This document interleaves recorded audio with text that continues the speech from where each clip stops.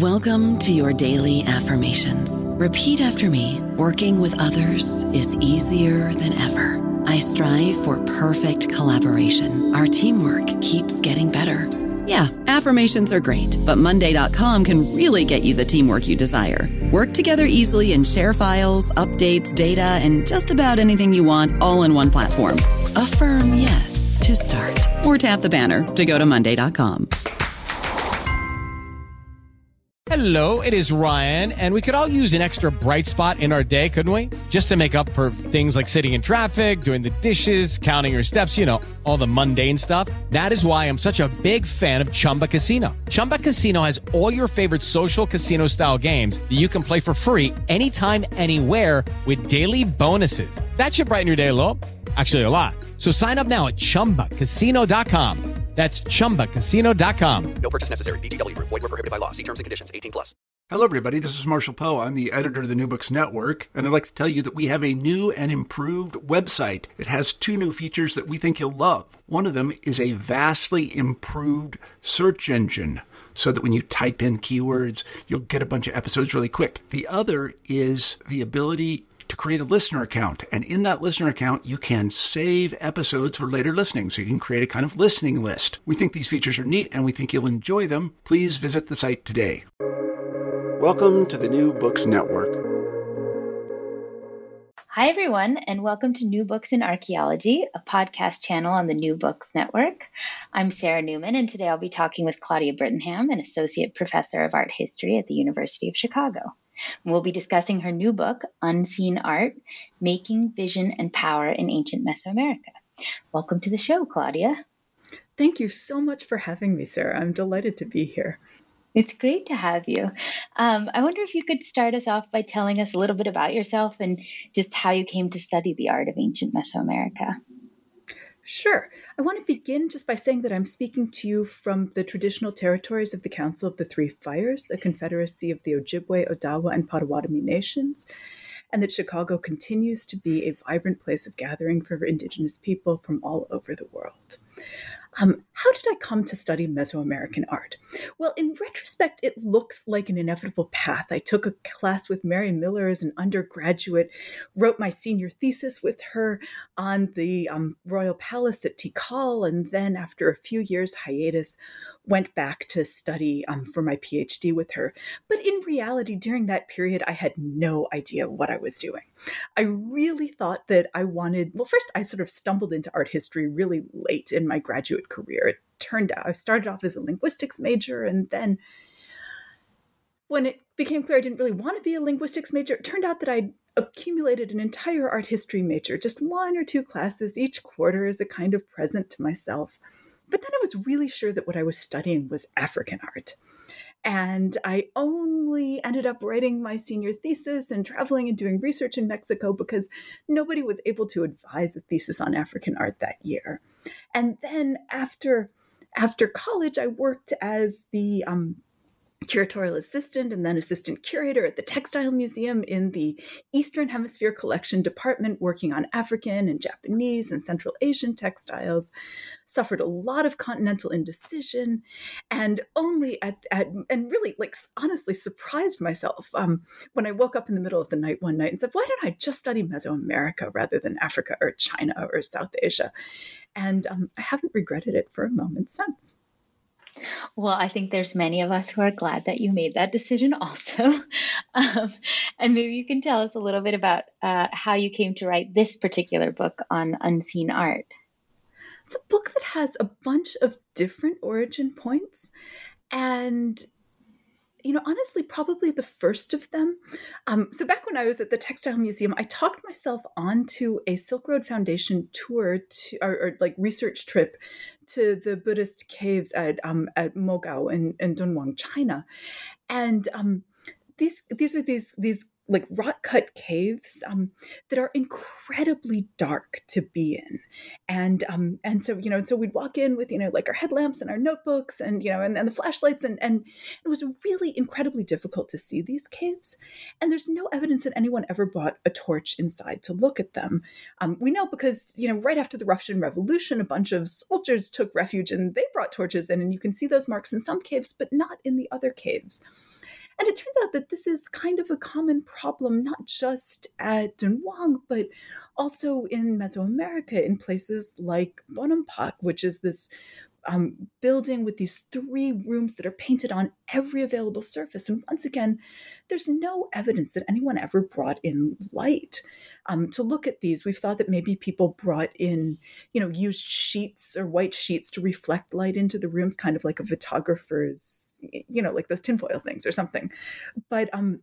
But once again, these works of art that were really difficult to see in their original contexts. And there's this lovely article by Wu Heng, who's a scholar of Chinese art, called "What is Bianxiang?" It's mostly about the relationship between text and image in Buddhist painting. But there's this throwaway observation at the beginning about how different it is to see one of these caves in a book than it would have been to have stood in those caves. And having stood in those caves, having read this not long afterwards, that really stuck with me. And so then when I was finishing writing my dissertation on the mural paintings of this small city in the center of Mexico called Cacaxtla, I cannot believe I have just failed to accurately represent the title of my dissertation.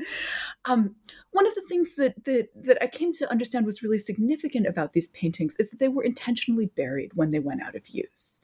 So in contrast to other kinds of architecture at Cacaxtla, which were just sort of cut off wherever it was convenient and filled with stone rubble, the paintings had a layer of very fine, even possibly sifted earth placed in front of them before they were covered by new construction in a way that preserved them so that we can study them today.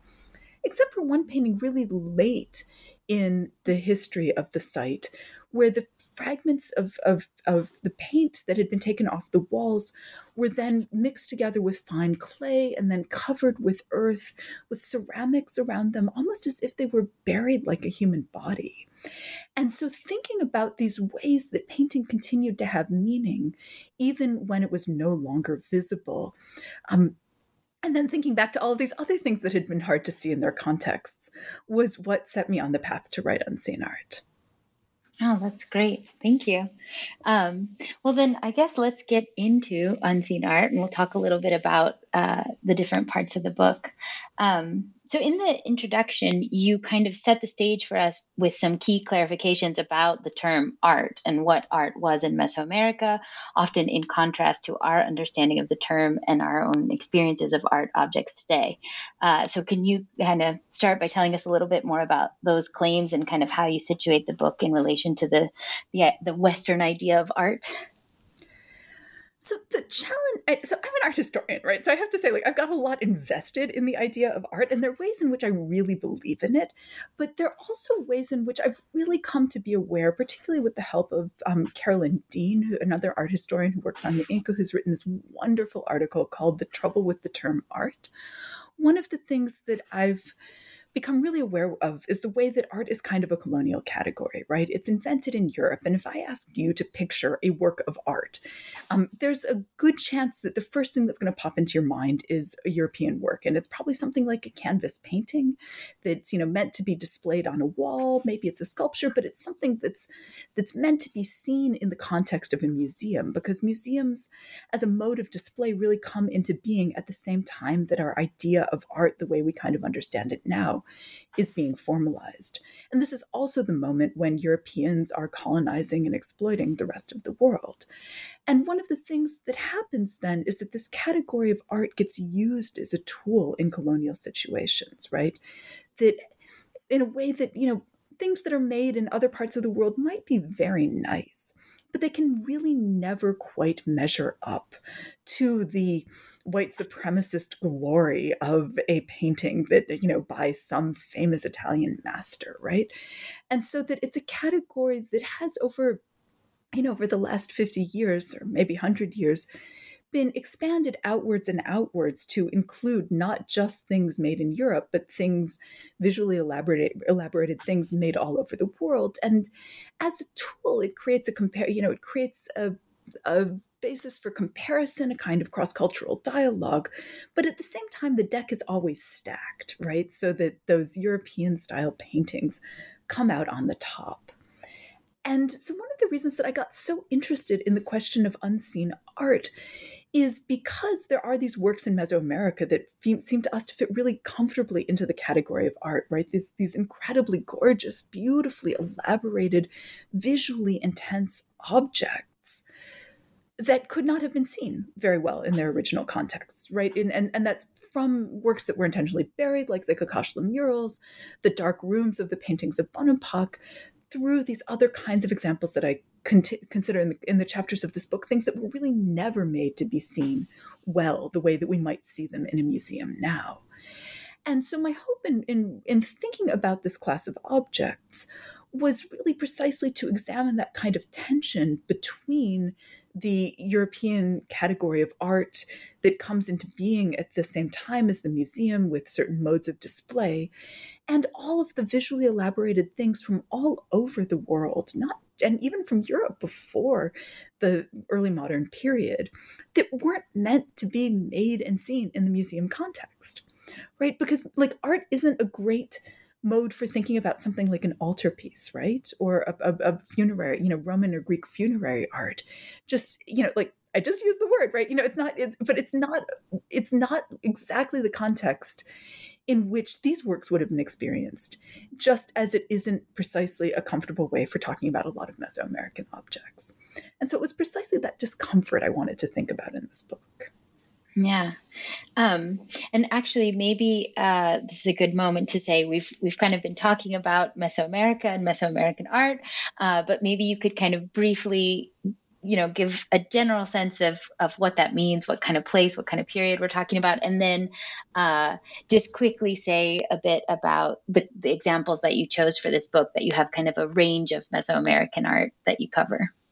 Right. Okay. So Mesoamerica we define now as the region of Mexico, Guatemala, Honduras, Belize, before the Spanish invasion of 1521. So, so really it's talking about a period from about 1500 BCE up until 1521. So a span of almost 3,000 years. And Mesoamerica is an incredibly sort of geographically and linguistically and culturally diverse region, but it forms a kind of unity because people are talking to each other across languages, across cultures, sharing practices and beliefs, and sort of really in sort of super connected contact with their neighbors. So when I started writing Unseen Art, I had this vision that I was going to compile every example of everything that had been difficult to see at any moment in its life in all that 3,000-year span of Mesoamerican history. And it turned out that this was not actually a realistic expectation for a book, partly because that's just like a kind of overwhelming amount of research, but also because the ways that works of art become unseen can be really radically different. Some things are made not to be seen from soon after the moment of their creation. Other objects were made to be seen but ended up unseen after a long history of, and ended up recycled or concealed or, buried upside down as, either as a kind of honorific placement sometimes or as the result of a battle and a kind of change of power. There are other objects that were meant to be situationally visible. So processional icons, things that, and we can think about medieval European examples for this, right? Things that are often concealed and stored in darkness, which Bartolomé de las Casas, a Dominican friar, says was done to show more reverence to objects so that they weren't always exposed to the gaze. But these objects might then come out and be seen on particular occasions and then go back into darkness again. You can think about a book as something that's situationally seen or unseen, right? You're not always looking at all of the pages simultaneously. And then there are contexts like the Mesoamerican tomb. We often think about things being sealed in a tomb and then never looked at again. But we know that in Mesoamerica, in a lot of regions of Mesoamerica, people actually went back into tombs with some frequency, either to bury new ancestors or to conduct rituals with the bodies of ancestors who had long been buried. And so I spent a lot of time thinking about this kind of matrix of things, that were intended to be unseen, things that became unseen at different moments in their life cycles, and at the same time, different kinds of difficulties in seeing things, right? There are things that are stored in darkness, things that are physically inaccessible, things that you can see, but only from really far away in ways that you can never work out details. And so it ends up being like maybe 3 or 4 dimensional matrix thinking about all of these different variables. And so in order to actually finally write a book, what I decided to do was limit myself to some of the most radical examples of things that were difficult to see in Mesoamerica, things that were intended from their moment of making to be difficult to see. And that's how I ended up with these 3 different chapters. One on the work of the Olmecs, so the civilization that thrives along the Gulf Coast of Mesoamerica in the first millennium BCE, thinking about these massive offerings, is the word we use for them, these large configurations of different kinds of stones and colored clays and other precious materials that are buried within days or weeks of having been constructed. Then I look at Maya lintels, so on the Yucatan Peninsula and down into the Petén region.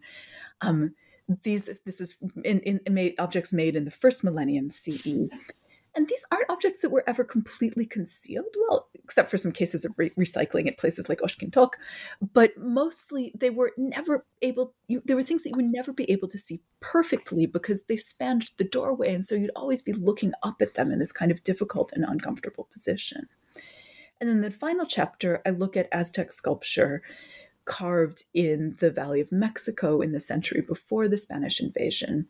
And here I look at carvings on the undersides of sculptures. Now, some of these are things that like 2 or 3 people can pick up. And, one of the best parts of doing research for this book was going into museums all over the world and saying, that very heavy chunk of rock over there, do you all mind just like picking it up and letting me see what's on the underside of it? And but so some of these could be moved by 2 or 3 people, but there are other objects that weigh several tons, and once they're in place, they're not going anywhere. And so that there would be no visual access to these elaborate carvings on the undersides. Now, it's very convenient that these, that we've now spanned, the 3 millennia of Mesoamerican history, looking at different regions. And in fact, maybe the Aztecs, the Mayas, and the Olmec are the 3 most charismatic of all Mesoamerican civilizations. And I have a slightly guilty conscience about that because there are a lot of other people in Mesoamerica besides the Aztecs, Mayas, and Olmecs. But those were the 3 examples where it was easiest to see sort of rich traditions that involve this kind of intentional concealment. There are other cases. I'm thinking about these buried sculptures at the Zapotec site of Monte Alban, for example, where this group of carvings showing visitors from the central Mexican city of Teotihuacan end up placed against the earth, incorporated into a building with caches underneath them, telling us that they were, tremendously important even once they'd been concealed. This seems to be really an isolated episode rather than these kinds of longer traditions that I explore in the chapters of the book. Great, thank you. Well, maybe we can start by talking about the examples in more detail, and we'll just kind of work through them in the same order that they're in your book. So the first chapter, which you call Making, deals with the Olmec civilization and with these massive buried offerings, especially at the site of La Venta, which, as you said, is in today in Villahermosa in Mexico. So can you tell us a little bit more about these massive offerings and specifically what unseen art was for the Olmec? Sure. I mean, so maybe one thing I should say before doing that is the other thing that I discovered really late in the book is that, well, was partly maybe to say a couple of things about the method for studying unseen art, right? So maybe the first thing to say is it became clear to me that when you think about things that were difficult to see, and you think about questions of visual access or visibility, you also have to think about that in terms of visuality, which is to say how people understood the nature of seeing. And so that's one set of methods. Another thing is to think about the entire life cycle of an object, from the moment of its making through the moment of through moments of use and recycling, eventual disposition. And another is to think about who has access in those different moments. And I guess not really in that order, but I ended up thinking about these 3 big ideas, one about making, one about vision, and one about power. And each one of those ended up being a thematic of one of the chapters.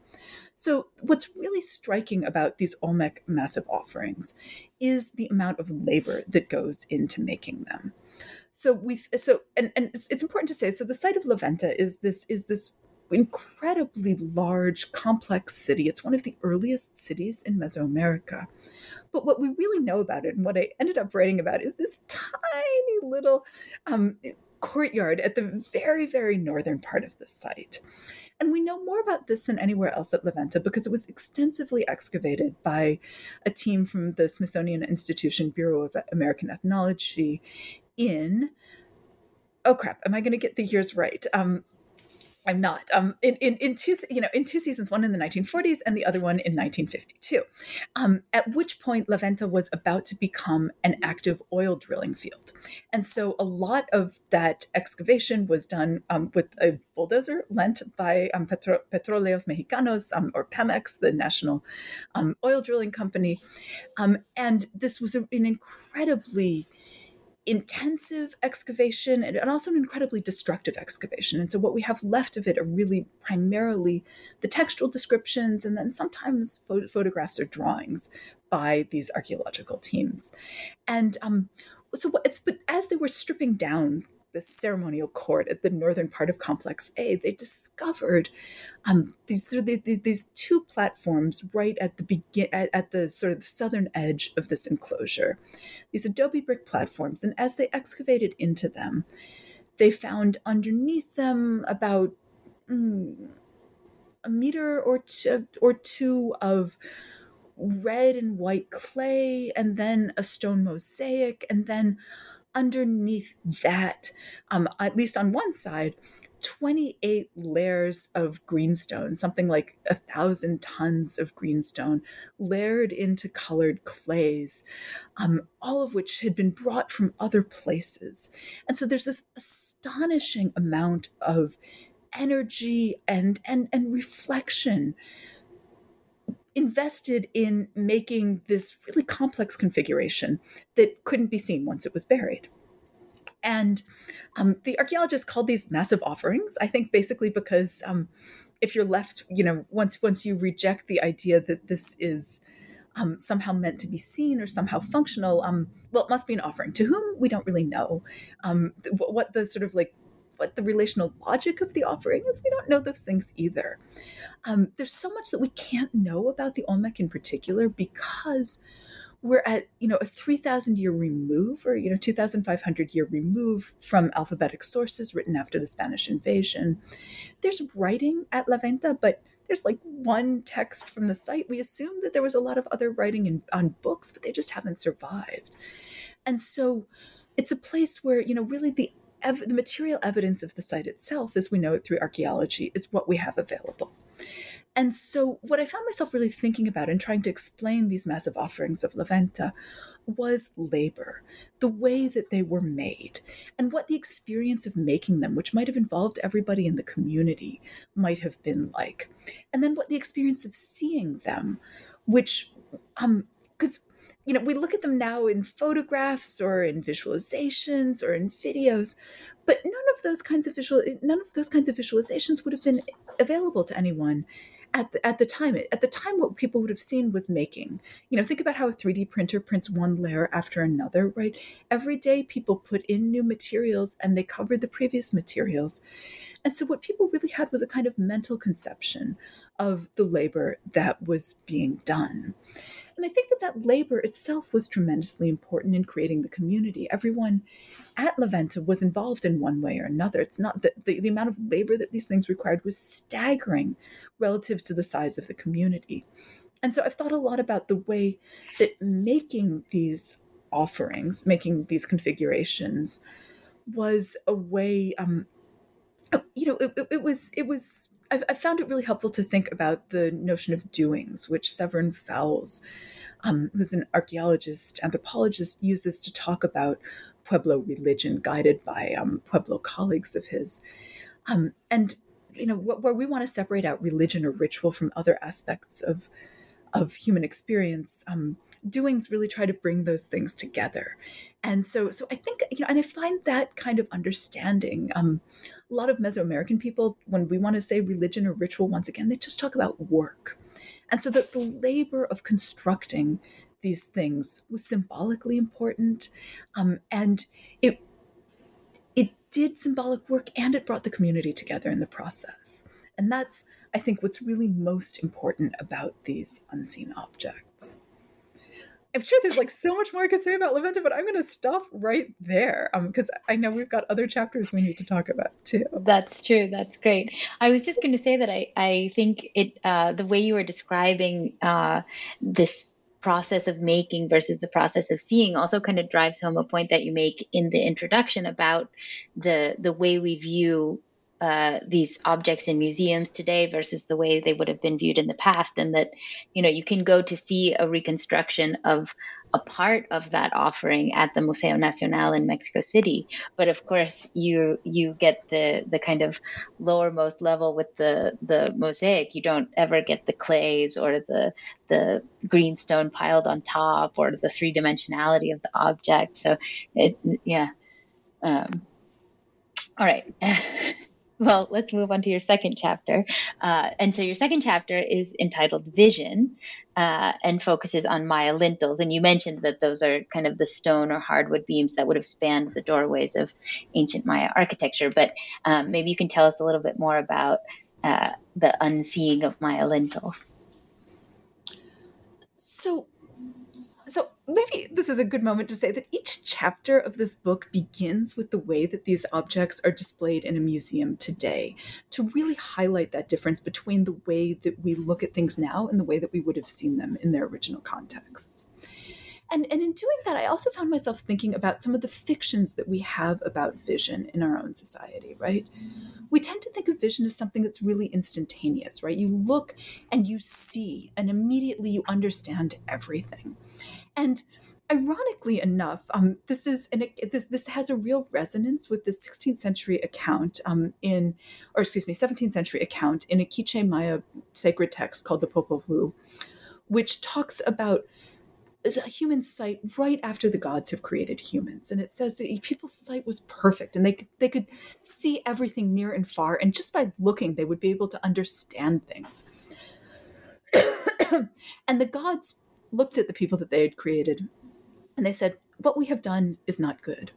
It is not good that people should have this sight that is so much like our own sight and understanding. And so they blurred human sight like breath on the face of a mirror so that they could only understand what was near to them. And they would have to travel to see and understand other things. And so this is an account that's produced already in the colonial period. And although we sometimes use it as a model of what the ancient Mesoamerican people thought about sight, and I think there are parts of it, this idea of really, perfect sight as a kind of godlike property that are really, that really are Mesoamerican. I'm really struck by that analogy between the way that we understand seeing and this, and something that the Popol Vuh kind of cautions about the dangers of. Because this is nonsense, right? It's extremely rare for us to looking is not instantaneous, right? Looking is not disembodied, right? We also often sometimes think of, like seeing as something that just imprints itself on the brain. But of course it doesn't, right? I mean, at the most basic level, right, we have binocular vision. Our eyes are moving in concert with each other and focusing. And in order to understand a work, sometimes you have to look at it from near and from far. And if something is three-dimensional, you can't see it all in a single view, right? You might have to walk around it. You might have to look at it from different angles. You might have to look at it from different distances. All of which is to say that seeing is really durational.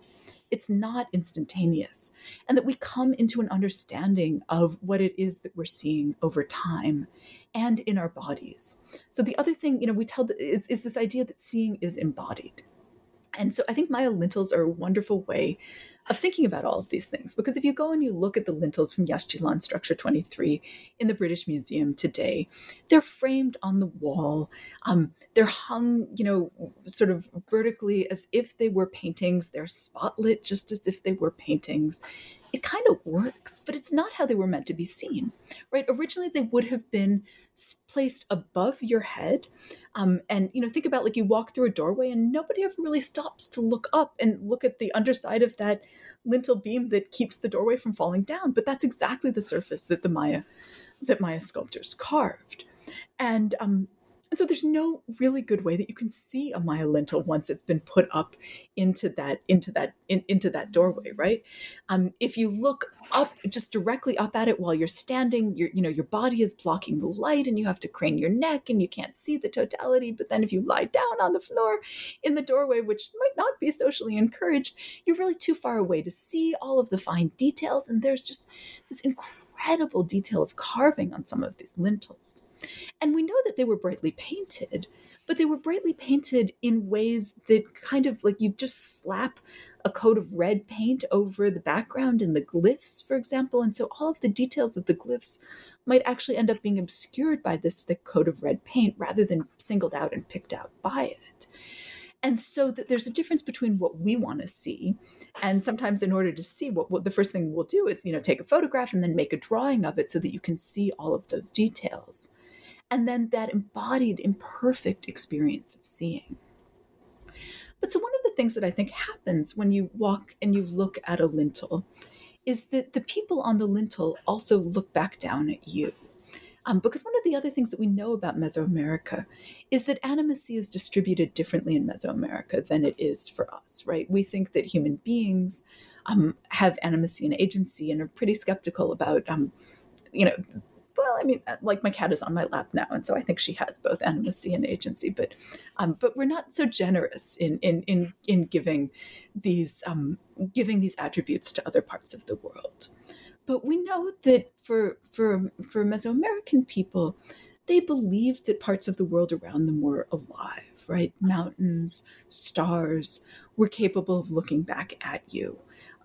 Ancestors were still agentive, even if they were no longer living the way that humans were. They were still living in other ways, and they were present. And images might share in the essence of the person represented in that image.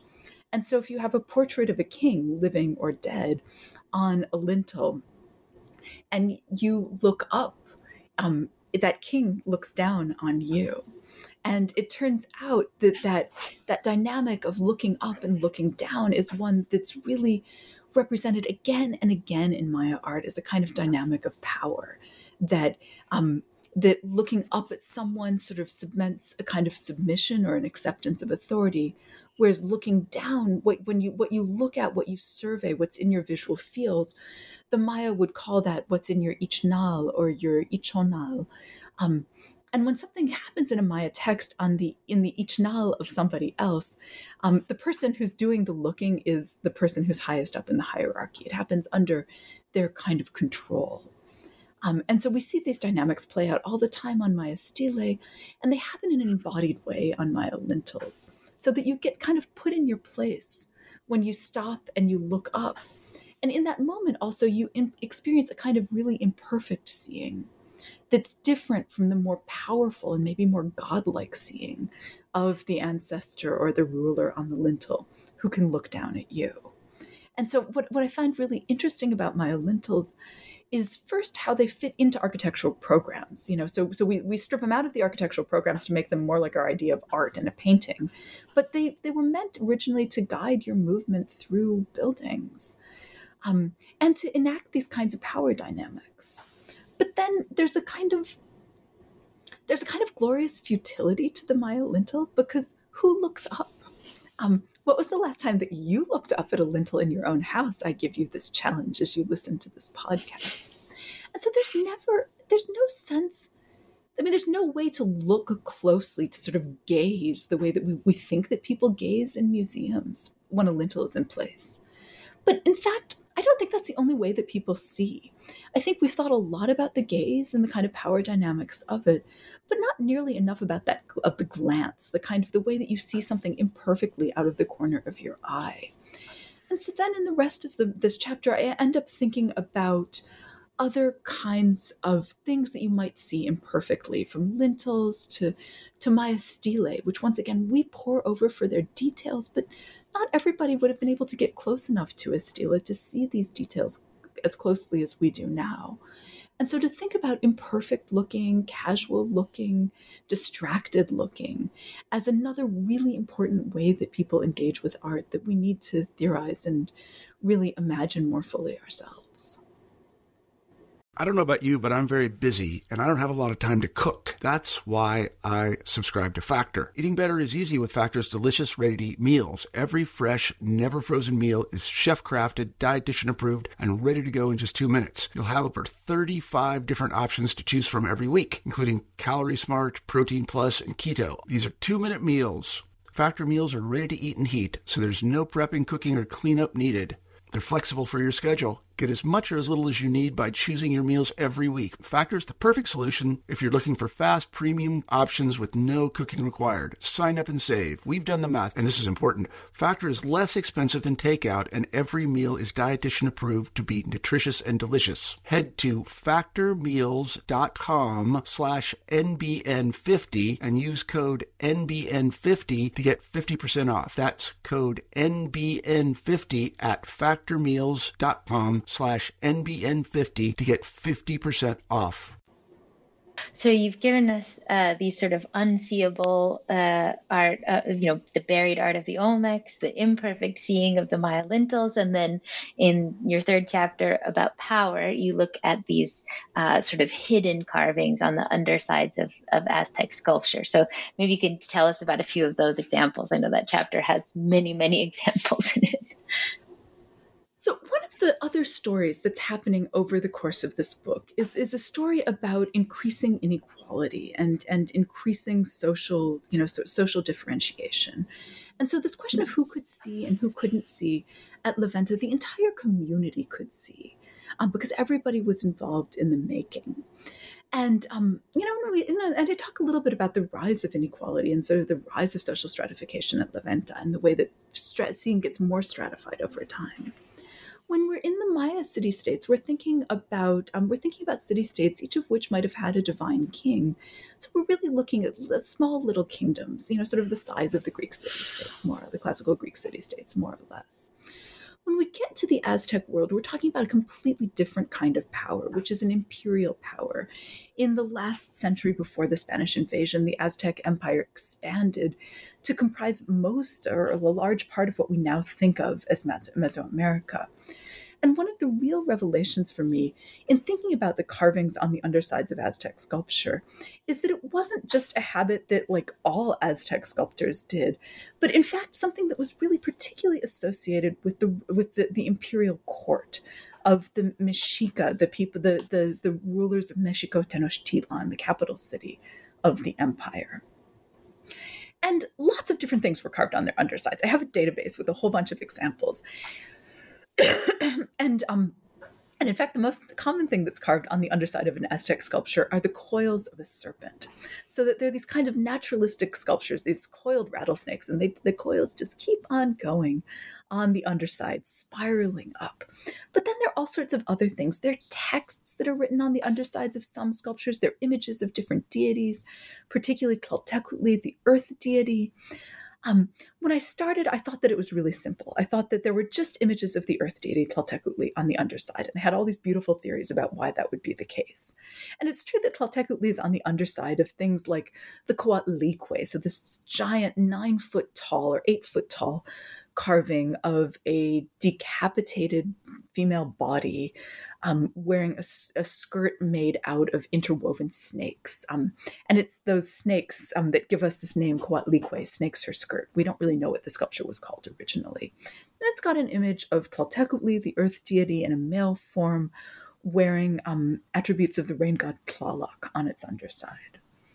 Tlaltecuhtli also occurs on the undersides of feathered serpents, on the undersides of boxes, and all sorts of different kinds of avocations.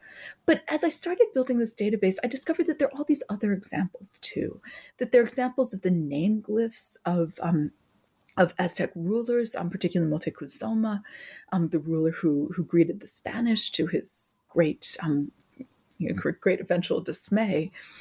Um, and so they're these really sort of rich and playful programs. And so there wasn't any kind of one rule I could make in thinking about what lies on the underside of Aztec sculpture, except that what lies on the underside is always in dialogue with what is visible. And so that there's always this kind of meaningful relationship between this entire program, concealed and unconcealed. But one of the things that's kind of fun about Aztec sculptures is that often what's on the surface seems really complete in and of itself. And so that also got me thinking about, well, who knows what? Who can look at an Aztec sculpture and say, oh, that's a coiled serpent. Great. But now I've told you that there's a carving on the underside of it.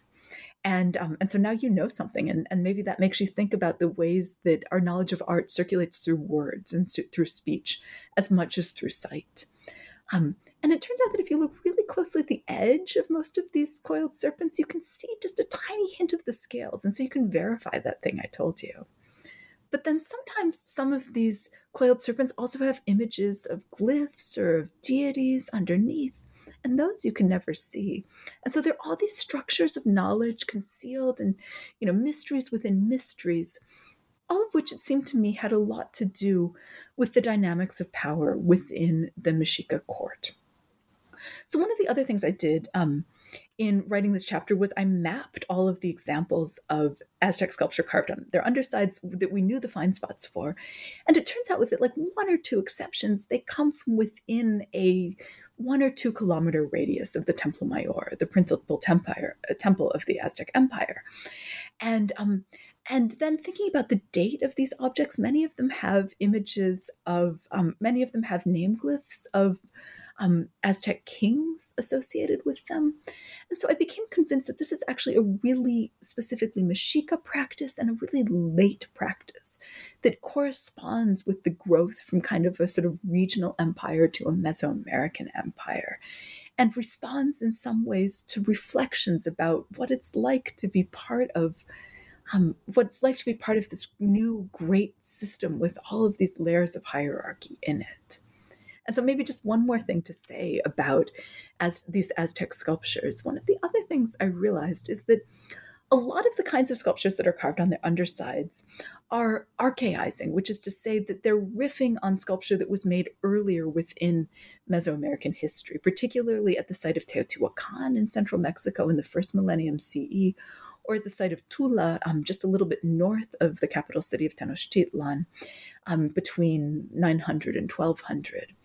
And so there's this way that, and none of those sculptures are carved on their undersides, as far as I know, but there's this way that in thinking about the past and in thinking about these great cities, these great empires that had risen and fallen, this also was part of the courtly culture in which Aztec artists started to think about carving the undersides of their own sculptures, perhaps imagining a future in which things would already be forgotten and their cities would be overturned, and these sculptures would not, you might need to carve the underside too, because that would be the thing that people encountered first.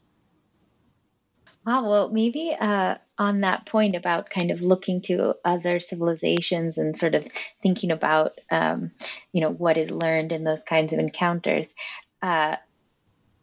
is there a way in which looking at these 3 different examples, kind of looking at them together, kind of prompted you to think about each one in new ways? I mean, you're coming to them with the idea of sort of thinking about the art that is unseen, but are there ways in which thinking more carefully or more closely about La Venta kind of showed you something new about the Aztec sculptures, or thinking about Maya lintels showed you something about the buried offerings at La Venta?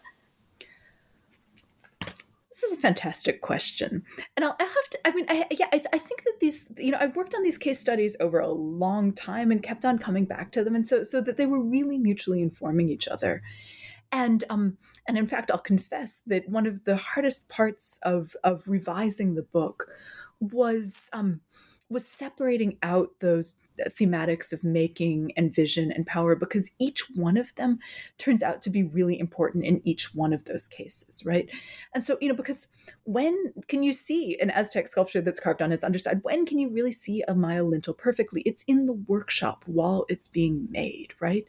And so that thinking about those dynamics of making and who could see and how that was so inclusive in the Maya or at La Venta, but then so much more exclusive in a Maya court or in an Aztec court, that was really that was helpful in sort of drawing out some of these distinctions. Thinking about the dynamics of vision and the way that vision gets represented. In Olmec art, for example, we often see deities looking down in the kind of position that you would be looking down as you were looking down into the pit where these mosaic offerings were placed.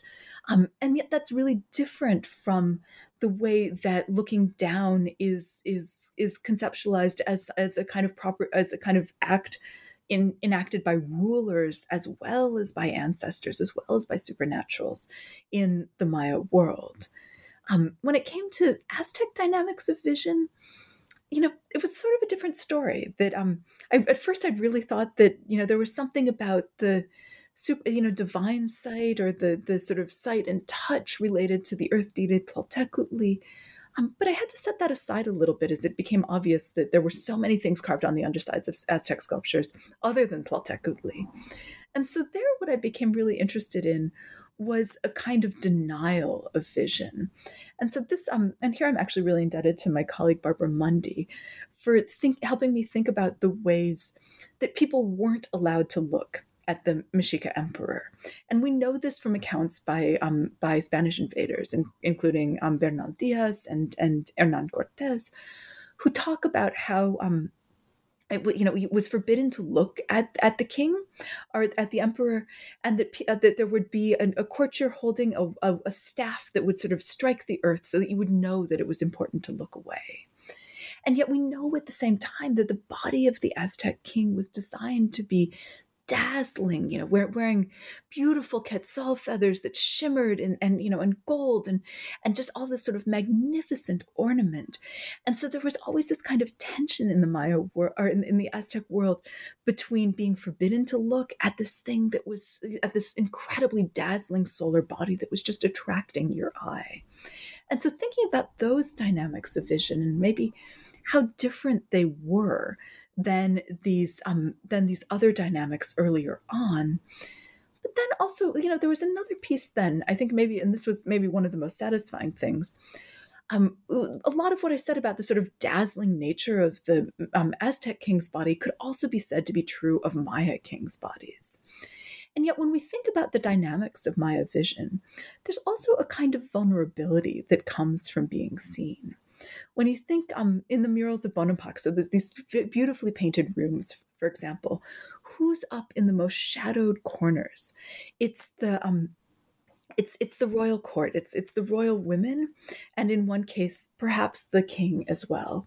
And they're all looking down on these gorgeously costumed jokes or princes who are wearing quetzal feathers and dancing.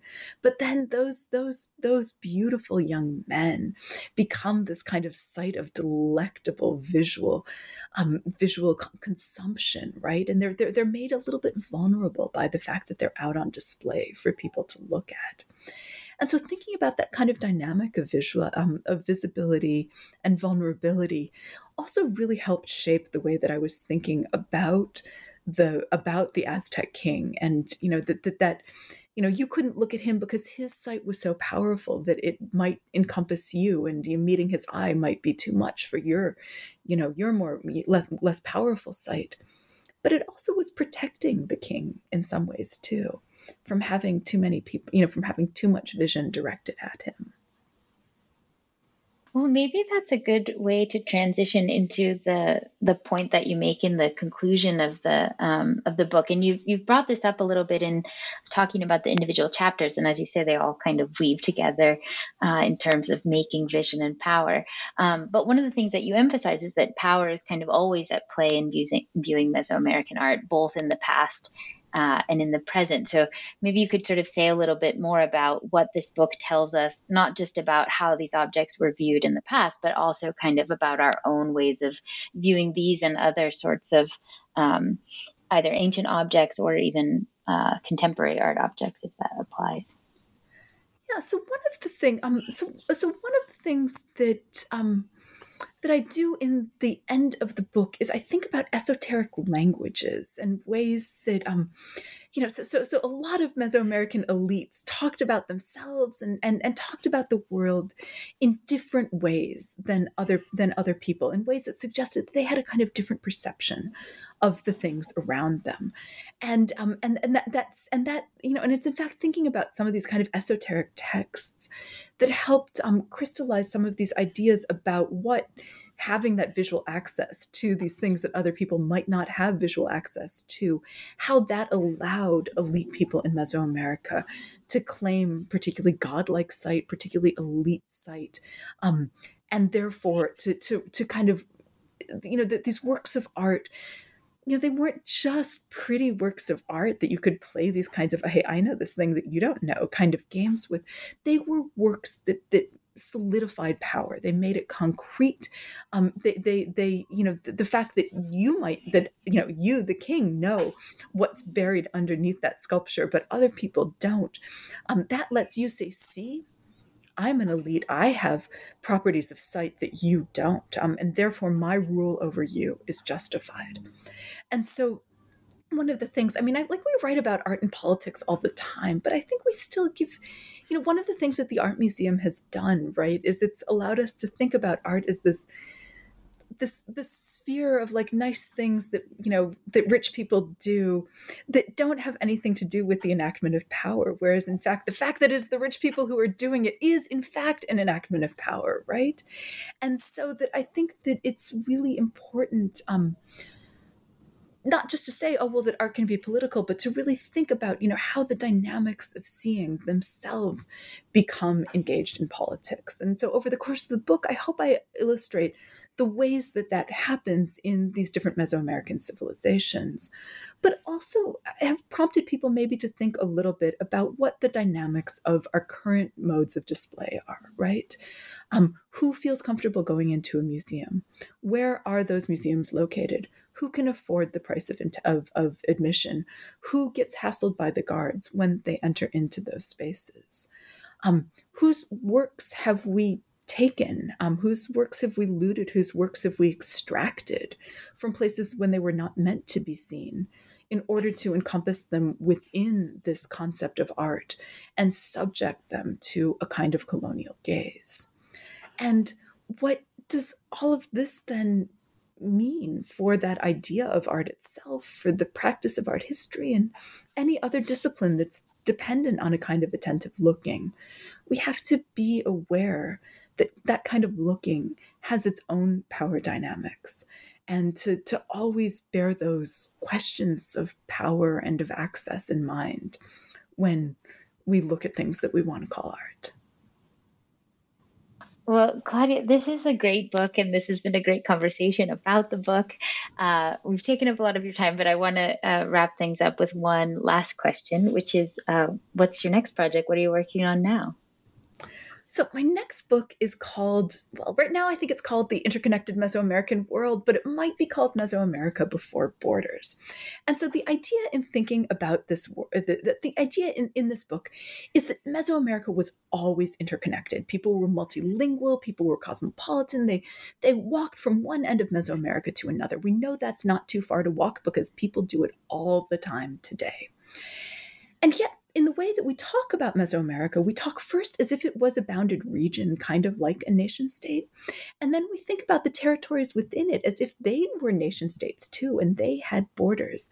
And we always express a kind of surprise when people cross those borders that we've drawn for them. But of course, the borders are a modern invention. The nation state is a modern invention. The idea that people have to stay put is a modern perversion. And so by telling a story of a world that was much more fluid and interconnected, where people moved freely, I I think that the stories that we tell about the past always shape the ways that we understand the present. And so I want to tell a story about a past that lets us imagine maybe a different kind of future that feels incredibly urgent in, as we encounter all of this kind of racist rhetoric about immigration right now. Well, it sounds like a very interesting project and another great book that we can look forward to. So, Claudia, I want to thank you for being on the show today. It was such a pleasure to talk with you about unseen art. So thank you for joining us. Thank you so much, Sarah. This was really a delight.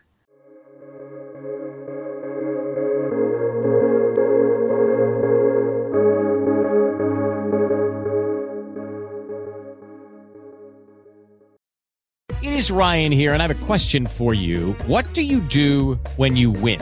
Like, are you a fist pumper, a woohooer, a hand clapper, a high fiver? I kind of like the high five, but if you want to hone in on those winning moves, check out Chumba Casino. At ChumbaCasino.com, choose from hundreds of social casino-style games for your chance to redeem serious cash prizes. There are new game releases weekly, plus free daily bonuses. So don't wait. Start having the most fun ever at ChumbaCasino.com. No purchase necessary. VGW Group. Void where prohibited by law. See terms and conditions. 18+.